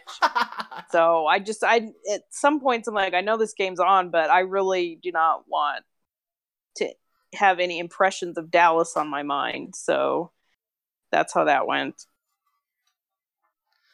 I definitely agree that it was more of Calgary throwing than Dallas necessarily winning, and I think that would have been true no matter who took the series.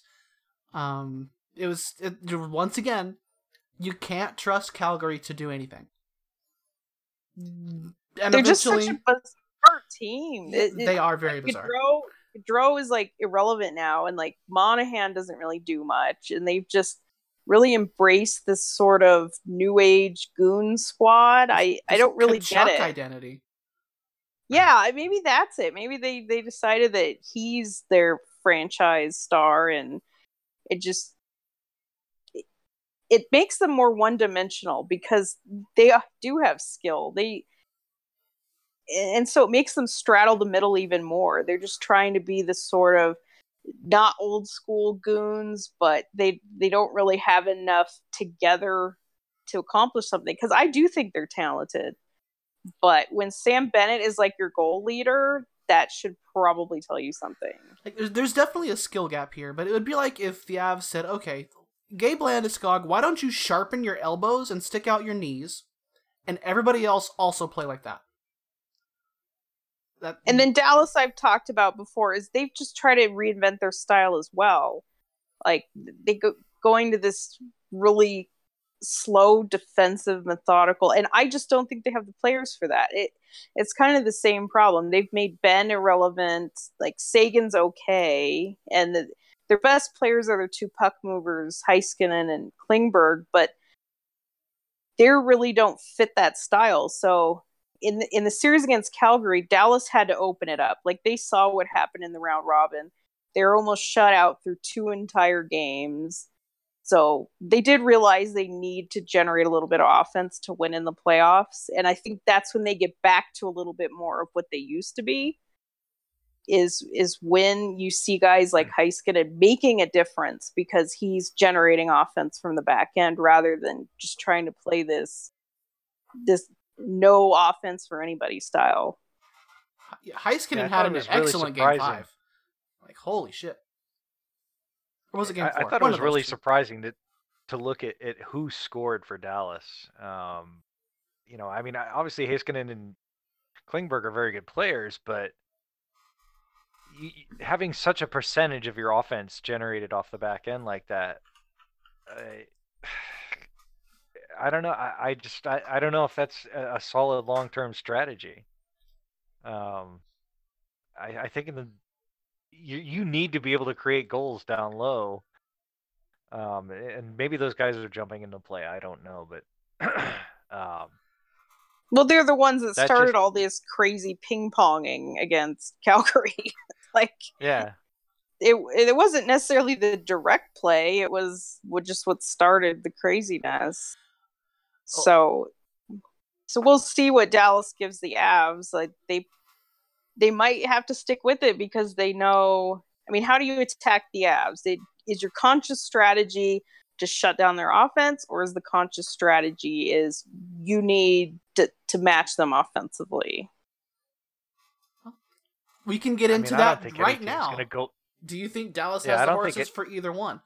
But first of all, I want to note that the correct answer anytime Dallas scores a whole bunch of goals is what? Who could possibly be responsible for such nonsense? Because they only scored 180 in the regular season, which was tied for third least in the league with Columbus Blue Jackets. They scored more than Detroit. Wow, impressive. They scored more than the LA Kings. Holy crap, I can't believe it. I think they got, 4 out of Gurianov in the last game, which I probably wouldn't count on that continuing. Nope. So this is a matchup I believe in someone... You definitely go before me. Sorry, somebody correct me if I'm wrong, but I think there was a tweet out there last night that was floating around that said that was the first time all season long that the Stars had scored more than 3 goals in a game. Really? Okay, that's quite that's quite a statistic. That doesn't sound like it can possibly be true, so I'm gonna check that. I'll say that in the postseason for sure. Well, yeah. What do we have to say about the fact that Colorado could not beat the Dallas Stars in the regular season? That doesn't bother me. And I said it before they played him in the round robin. 3 of them were 1-goal games, 2 were in overtime. Yeah, it was a lot of goalage. So I think Avs fans at that point were a little too worried. Because this isn't a team that's historically shut the Avs out. This wasn't like St. Louis beating up on them 3 years in a row or something like that. Like, it was them playing their new style, and it was effective at that point. Also, all the games were by January. So just all those games in such a short period of time like that. I don't know. And none of them were against Rick Bowness. So That was going to be my question: is when was Jim Montgomery out? So we're looking at a completely differently coached team. So it was definitely we played the Stars a lot early, so it was not after the coaching switch, and it was also not after Avalanche players got healthy. This was the first time Dallas scored 7 all season, but they definitely scored more than 3 several times.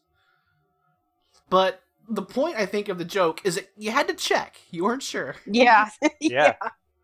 No, yeah, because they were so low scoring, and like I said, I don't think they can choose to fall back into that. They're going to have to play their offense, and they do have offensive ability, and this might be more of a matchup series for the Avs than certainly against Arizona, but maybe some other matches would be, because I think where Dallas might find an advantage is with, I don't know if it's called their third line or their second line, but more the Pavelski, Corey Perry, and I think those are the ones that have the chance to hurt the Avs. Well, they took all the old Pavelski Avs killers out of the Battle of California and put them on one team.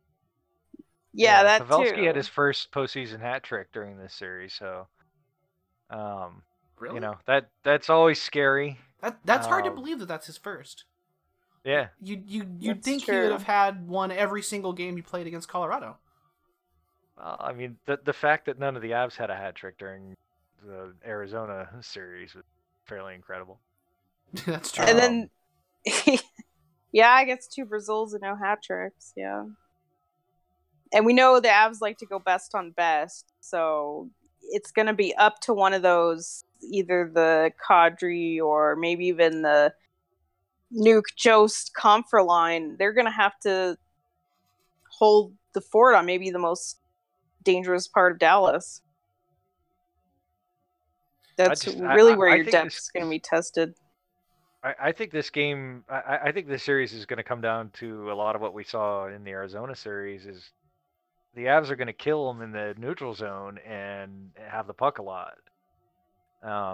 And you know, that might mean that the groupie's not going to see a lot of shots, and you know, that Dallas ends up getting some goals and makes his save percentage look pretty bad or something like that. But I see the Avs, you know, being able to generate a lot of shots against this team at this point. I'm fine with that. Just because I just don't see the Stars being able to defeat the Avs in the neutral zone and get into the offensive zone as much as they'd like. I don't think they can just blow through like they probably did against Calgary and be able to generate. So, Earl, what I hear you saying is that there's going to be 2 more sets of Brazils, and I can actually be happy all the way around. This could be a 4 Brazil sweep. No, don't put that out there. No, don't put that out there, because then we all shouldn't watch tomorrow. Don't put that out there, because I'm putting it out there. 28-4. 28-4. So I think maybe the Avs attacking Dallas's defensemen, because I think that's where they could find an advantage. Because I don't think Dallas has the defensemen for how they want to play. So that means that a big key would be Matt Calvert, JT Compher, and does Nazem Kadri lead his forecheck? Who usually leads a forecheck on that line? Probably Donnie. So those are going to be real important players in this series. If you want to say that Dallas doesn't move the puck out of the back end well, and there's your attacking point. Right, and Donskoy is a really good forechecker. And so is Calvert. Yeah. And when JT is on, so is he. When he's not, but when he's on, so is he. Yeah, I mean, the Stars have a lot of good puck-moving defensemen, and I was looking at time on ice, and again, I didn't watch the series. I don't know why Johns didn't play much. Maybe he got hurt. I think he's hurt, so I don't know what the story. I think he was definitely unfit. I don't know if it has something to do with the concussions or if he's just actually hurt or what. But no, he was not available. Yeah, because like when you add him to Lindell and Klingberg and Heiskanen, I mean that's really good, top four defense. And they can move the puck really well. I mean that's tough to forecheck against because those guys they're really good at finding seam passes and all that. They like cherry picking and whatnot. So that's something the Avs are going to have to watch out for. But I think as far as just trying to skate the puck through the neutral zone, I don't think Dallas is going to be able to do it. I mean, they're definitely good puck movers. It's just not to play the New York Islanders defensive style. The clog everything, suppress everything. That's not what you use top end puck movers for. Yeah. I mean, it really depends on what Bonus thinks the winning strategy is going to be. I'm sure any coach looking at the Avs right now is just like, oh fuck. But I think trying to outscore the Avs is kind of a losing bet. So, I mean, that just sort of says like, all right, we're gonna have to play tough defense and capitalize on a small number of really good chances. I mean, if I was gonna attack the Avs, I still would make it about special teams. I think that. I mean, that's a bad bet in the second round of the playoffs, though. But I mean, it's like you're saying like 3 times a game you're gonna get a power play, maybe, probably more like 2. And the best power plays score 1 in 4-ish. Yeah. So you're hoping to win a lot of 1-0 hockey games. Yeah, and it's like if you're looking at the Avs power play from that series, you're like, well, sure. If you want to look at short yeah, absolutely. My big question in this series is going to come down to what's going on in net for Dallas, because we've seen a lot of Qdoba. I'm not sure. Like, I don't follow Dallas because fuck that team. Like, has Ben Bishop been unfit? Like, what's going on? He's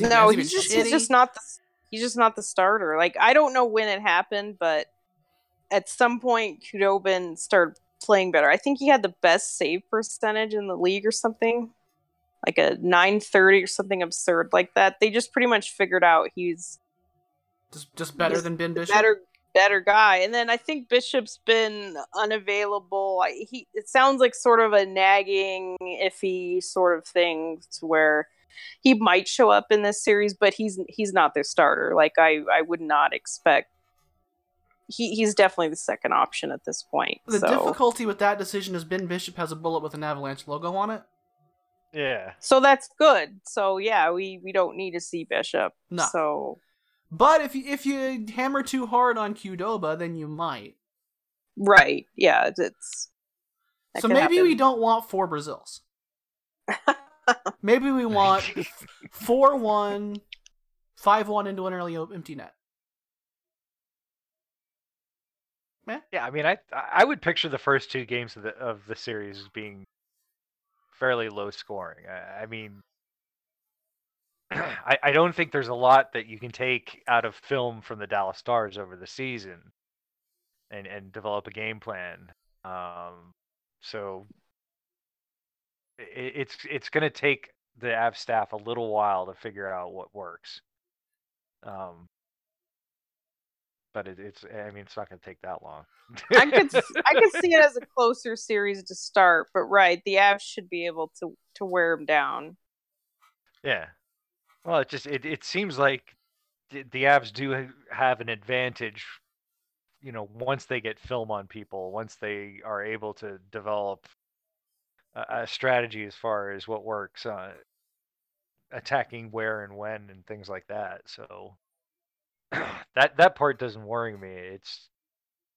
I think in this series, what you're worried about is magic bullshit. It's just, Pavelski scoring 2 goals early and then them sitting on it, and the Avs end up losing 2-1 or something like that. EJ even mentioned it today. He said they're expecting a heavier series, and I agree. I think it's good that they're conscious of that because Dallas is gonna try to intimidate them more than Arizona could. That's probably accurate. I mean, But Dallas I do mean, have a if they bunch want of to play shitbirds. that kind of game, that's the kind of that's the kind of game you play when you don't have the puck. Yeah, And if Dallas doesn't have the puck much, then that's fine. they're going to be in trouble. So I think y'all's predictions, like for the shape of the series, go hand in hand very well. Because as time goes by, the more you have the puck, the more you own the neutral zone, the better chances you have of breaking through the wall of defense. And as we've said many times, Bednar, the adjustments in game maybe don't happen, but when it comes to making up what the strategy is going to look like between games, like he will make the series look like how he wants his team to play. We saw it last year with Calgary, we saw it last year with San Jose, and we just saw it in games 4 and 5 against Arizona, where even though the Coyotes were trying to shell up, we saw Colorado playing Colorado hockey. You can try, but so I think those two go very well together. And one One thing, thing that we haven't yet mentioned is the speed. And that's something that I don't think Dallas gonna is as slow as some. They're not the they're slowest. pretty slow. team I mean, they're left. pretty old and bad, so They play quicker than they skate. they do. But it's like Pavelski and Perry being part of your main offensive strategy. That's sort of a strike against them right off the bat. Now, once you get set up and they're able to play static offense, that's going to suit them a little bit better. And Pavelski's always going to be dangerous. I mean, I could see Pavelski scoring 5 goals in this series and still Dallas loses. Okay, Yeah, so the that's- other thing that we haven't mentioned yet is we're going to see a battle in the draft class with Miro Heiskanen and Cale Makar, 3 versus 4. It's more of a battle than it should be. What does that I'll mean? put it that way. I don't think there's any question. You think it's a narrative that we're going to hear too much of? Yeah. I don't think Pierre's this is a doing the national games. narrative. Oh, I think Pierre, it's you're more right. of a fan narrative. I don't think this is one that NBC is going to really dig into. Well, I mean, again, we'll Pierre's see. doing the games. yeah. We're Folks, going to hear Is, AJHL. We're going to hear about Brooks Bandits. And Well, sure, they all love kinds of- talking about Makar. we're going to hear me say "shut up, Pierre" 5 times a game. We're going to come up with different things that rhyme with Pierre Maguire every game. Folks, game 1 will be Saturday, 8 p.m. Eastern on all the big channels, including Network NBC. It's a game that was rushed into play. I'm going to give him some What do we... I'll give Pierre some props though. He mentioned the New Cane. He mentioned the New Canaan Winter Club in a game that he did with AJ Malesko, who I grew up with, where we both skated, and that's where Max Pacioretty started too. So, and then Pierre lives in New Canaan, where I grew up too. So that was nice to hear. But other than that, So that's who those shout-outs are for. They're for you. Yeah. Yeah, well, at least they're relevant for one person. But no, it's I think we were all a little surprised, definitely, that hey, there's a game tomorrow, and Yeah, it's probably because the schedule worked out such that the prime Saturday slot had no games left to play. zip. And And- since we're doing bubble hockey, we can just stick one in there. It's fine. I cannot tell you when game 2 or game 3 will be. It seems like we'll probably see a 2-day break in there, though, somewhere. So other series can catch up. That probably means the Avs dodge a back-to-back, which is good. So, predictions. Not that I expect any of you to pick the Stars. no. One thing I wanted to ask before we get into predictions. Okay. Does starting this series early, is that, does that affect the Avs one way or the other sort of long-term in the playoffs? Long-term, no. They've said a lot about how they're done waiting around and they just want to play. And when a team's playing well, they just want to play. So I think it's... Well, all right, but what if they sweep the Stars and the Vegas whoever series goes 7? Well, then And, it's a different That- situation. That's the answer. Yeah. It'll be a different situation. Right now, Yeah. does it hurt them long term to play game 1 early? No. It actually helps them in the short Yeah. term because you have Thursday, Friday off, and that's a normal NHL schedule. Instead of having Yeah. Thursday, Friday, Saturday, Sunday, maybe Monday off, and now you're playing a Rust game, and Colorado sucks ass in Rust games. They sure do. I think it was perfect. They got 1 day to golf, they got 1 day to have a real practice, and now they're ready to go. I think it was just what they needed. And then you And they could only say found Dallas. out about. I mean, Bednar said they only found out this morning. Yeah, which is maybe why they decided to just have a real practice. And Yeah, let's go ahead and have a real practice since we're starting our next series tomorrow. Yeah, so but you could say, well, Dallas obviously has some momentum too. They won a series, they won their last game. They probably don't want to sit around for a week, but they had one less day off, one less day to change their mind to what's happening next. So I like that the Avs had one more day, but they're both getting at it. And then we'll see what the rest of the schedule looks like. They're starting. I think it's cool that they're doing this, starting round 2 before round 1 starts, and they've done this a little bit in the past, like very rarely. But, I think it's a good idea. I think it's, first of all, as a hockey fan, like having no game on Saturday would have been dumb. The Avs are ready. Dallas is there. So, and I think after tonight's games, they might be able to schedule some for Sunday if there are no game 7. So, yeah, we'll be I back think all in this is action going to on end up. Sunday, Yeah, I think everything's going to end up falling into place pretty quick afterwards. So I hope don't think it's as bad of a disadvantage as it might look like. I hope a lesson here is that to speed it up a little. Like, I get it. It's because they're in a bubble. They can do this. Yeah. These things with no travel. But there is no reason to play every third game when you get into every third day when you get into the last 2 rounds of the playoffs. It's maddening. Just play. If you can play. And if they can actually get through this whole Stanley Cup earlier than they had planned, that's great. Yeah, I mean, part of the allure of baseball is there's always a game tomorrow, being able to play rapid fire like this is as a fan, it's really nice to always know, like, all right, cool, there's always going to be a game tomorrow. Like, if there had been no game on Saturday night, I would have been kind of mopey. I do like having a little anxiety break at certain points, though. Like, it's nice to just not get wound up for a day. But and another thing is the Colorado Arizona series was completely buried from a television perspective. Nobody saw these games. They were on in the middle of the afternoon. They were on CNBC. They weren't even the main game on NBC Sportsnet. Just like Tampa and Columbus too. Didn't want to see those teams either. Nope. I think the Avs definitely were on the bottom of the totem pole for round 1. So this is a big opportunity for them to be on NBC tomorrow night, national TV, and maybe those who aren't as aware of American television, it's a huge deal to have hockey on national TV to begin with in the US.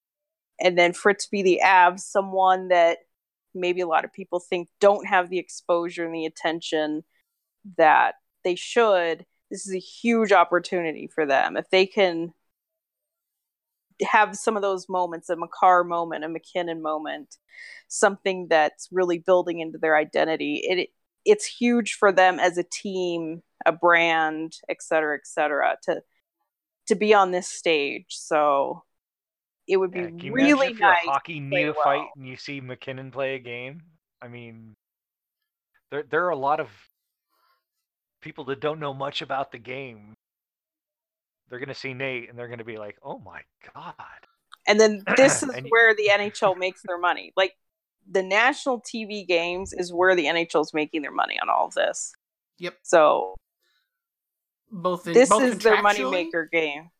Both contractually, in terms of fulfilling their obligations that they already had in place, and in terms of getting new, maybe not necessarily new fans immediately, but new casual interest that could build into new fans. Yeah. And so another thing to keep in mind in this is that the Avs had a marquee outdoor game this year that they Sucked. weren't even really the game itself was terrible, but the fact that they weren't showcased nationally to build up interest for that game wasn't there. So now that we're in games which have way more meaning and can potentially, as Earl alluded to, you can see a player like McKinnon, see a player like Makar, and get that intrigue.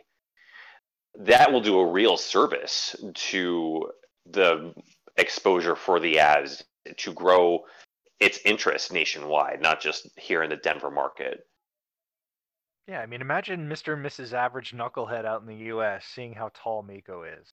I mean, oh my God, I didn't know they made people that big. Yeah, this is like being on Monday Night Football. It's big boy time. It's under the lights. It's Okay, Pierre LeBrun. Big boy hockey time. It's true. Yep. So not that I expect any of us to pick the Stars. So the prediction question is, how many games? I'll say 6. I think if you say the Avs, 6, you're a cop.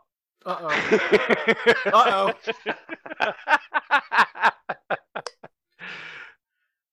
I think they're going to be down early, and they'll work their way back. Wow.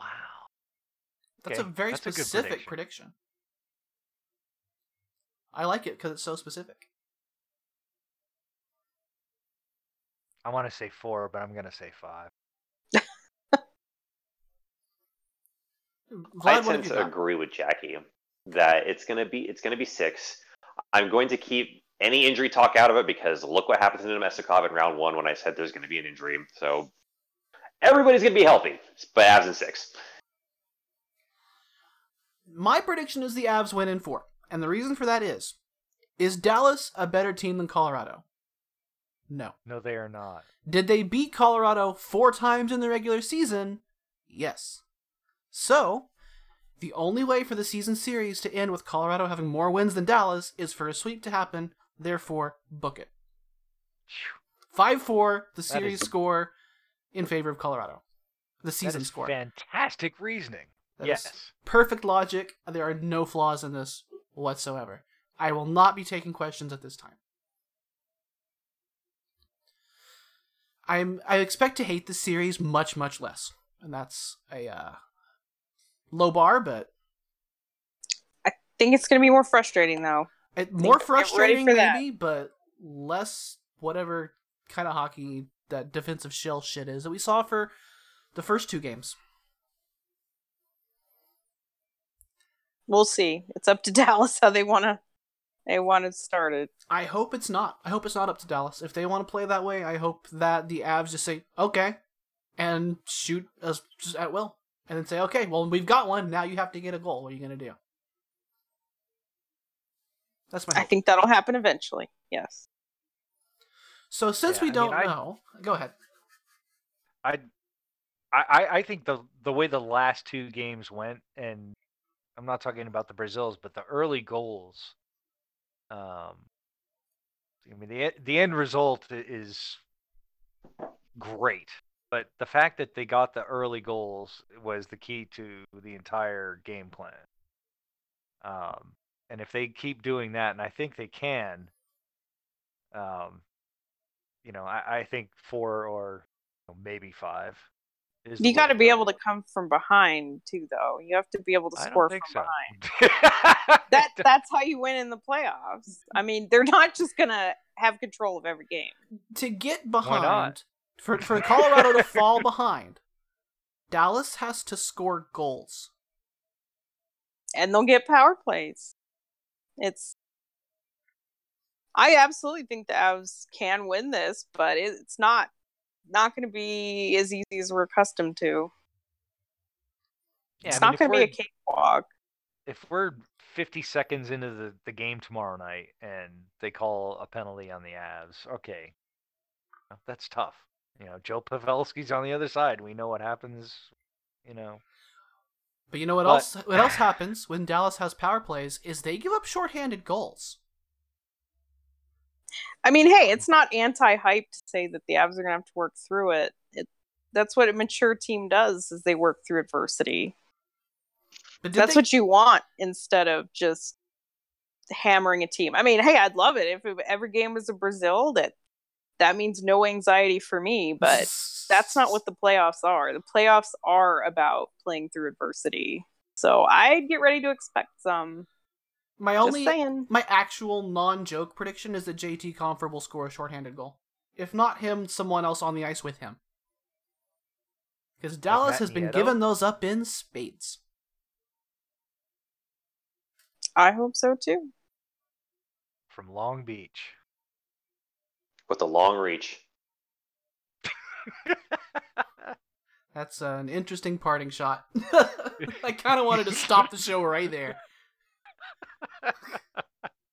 So since we don't know when game 2 will be, let alone 3 or even 4, it's really hard to predict when the next show will happen. I can guarantee you it will be after game 3. I would like it to be after game 4. But you can expect it, sometime next weekend. Hopefully we're not having to scramble on a Friday again, because this was not ideal. Surprise! Not an ideal situation for me personally. Yeah, I found out at 4:30. Yeah, I felt like they play on Sunday. Saturdays was like, oh, really? Okay. Well, somebody has to. Yeah. Can I not be painting a house and actually watch these things? Any Or be trapped in my office? any last minute predictions or anything before I shut this thing down, because we've gone 2 hours? Landy will score a goal. God, I hope so. Wow. And he'll be onside. He better be. Oh. And Miko too. Miko's got to have a big series one of these days. So I'll predict Landy will score a goal, and then this will be the Miko series. The cement leaves the hands. Nice. That's my prediction. My prediction is that they're going to put Zadorov back in front of the net again on the power play.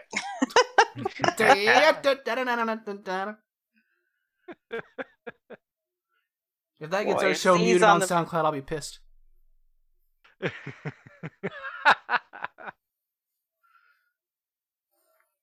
All right, folks. If Z is on the in front of the net on the power play again, and gets another goal that way, then guess who's going to talk about it? Yeah, you're right. So we'll be back, hopefully, at a more normal time for us, but it should be between games 3 and 4, or 4 and 5 if necessary. This should be a much more enjoyable, even if it is a more frustrating series. I hope to see you all there, and to my to all the Dallas Stars fans I follow on Twitter, we're fighting. It's on. It is Joe Sakic scores! Joe Sakic scores! Surely that's gotta be it. You should like the Canes more. They're a good team. I do. I just can't watch them. You can after the fact. I'm officially over the fact that they were the Whalers, and that's horrible that they stole our team. But I still can't watch them. Still blacked out. You can't Yeah. watch. Well, I can't watch the Avs either. Doesn't stop You me. can pay $80 a month